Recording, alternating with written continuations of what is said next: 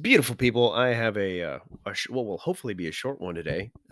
If you can't tell by my voice, man, I am dealing with a sinus infection um, from hell, and it's been a few days, and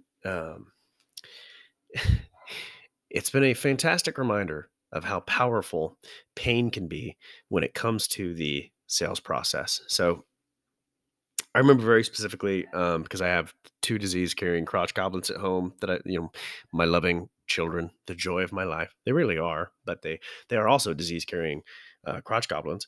1-year-old and a 3-year-old go to daycare, and, one of them gets sick, and then another one of them gets sick, and then my wife gets sick, and then I get sick, and then, the cycle sorta continues, um, ad infinitum and repeats itself. Well, uh, I was sick probably a couple months ago and went into Walgreens to look for some different stuff. It wasn't that bad, maybe a little bit of a cold. Um, and I see this, ridiculous. I've tried neti pot stuff in the past. I never actually succumbed to buying the actual pot, but I did get the little squirt bottle thing if you're familiar with this.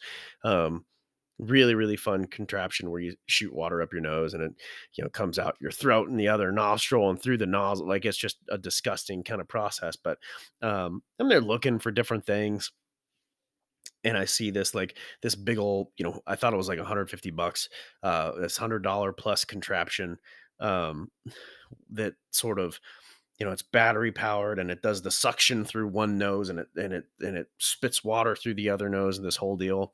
And in my head I was, this is stupid. There's no way I'm buying this. It's way too expensive. It just doesn't make sense. Well, um, fast forward to today, and it had been a few days, and I'm running hard on Dayquil and Afrin since mid late last week, and I'll be damned if I didn't wake up pissed off again at another shitty night's sleep and say, I'm going to fucking CVS and I'm going to buy that stupid, you know, nose thing.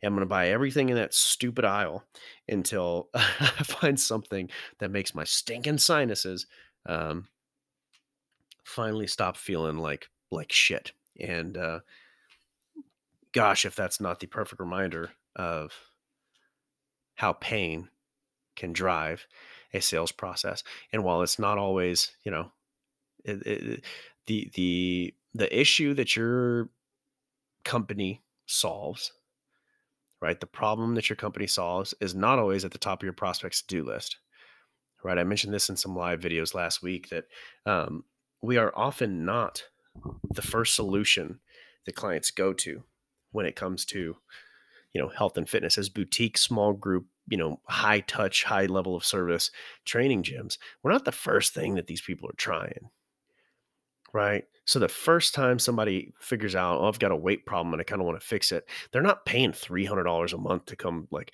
they're not paying $1,000 to go work with a personal trainer. They're not jumping on that in most cases, right? In most cases, what are they doing? Oh, I'm just going to start trying to eat better.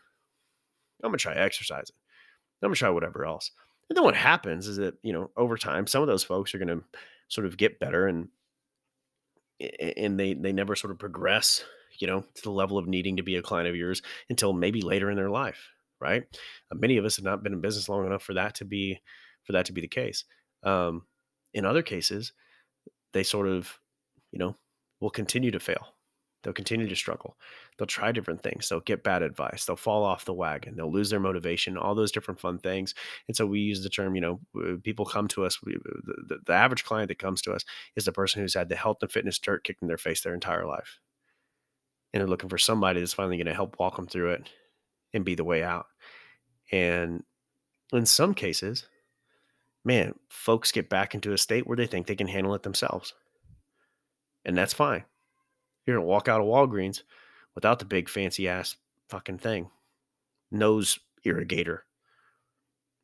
In other cases, and this can happen at any point in the year, you ask the question, man, is there anybody signing up for fitness in December? Hell yes, there is. Are their percentages overall lower than they might be in January? Yeah, overall. There's less people with fitness top of mind right now than there will be in, the first week of January or whatever. 100%. There absolutely is. That said, there are still people who are waking up with a stinking sinus infection, right? And saying, gosh, I need to really do something about this. There are people who are stepping on the scale for the first time. There are people who have doctor's appointments. There are people who have a health scare. There are people who, you know, are terrified of it being their last Christmas if they don't, you know, fix their health for good. Um, there's people in any number of scenarios. And sometimes they just need a chance to kind of talk about their sinus infection a little bit, you know. Um, does that mean that we need to make people feel like shit about their weight and whatever else? Absolutely not. I don't believe in the high pressure, high anxiety um, sales process. That said, do we need to talk through what the actual symptoms are? Do we need to talk through what they're dealing with? Do we need to talk through what they've tried? Do we need to do a good job having a quality coaching conversation with these individuals so that they have to address the struggles that they've had in the past so that we can most appropriately coach them? And yes, is there a fringe benefit to us in terms of dealing with those, like talking through those historical experiences? Is there a fringe benefit that sort of as we're having them address and kind of confront those things, that it's sort of raising the pain side of the equation, right? Because the higher the pain, realistically, the higher the pain, the lower the threshold for them to make a buying decision. The lower the threshold, the lower the hurdle is to get them to actually pull out their credit card and pay, right?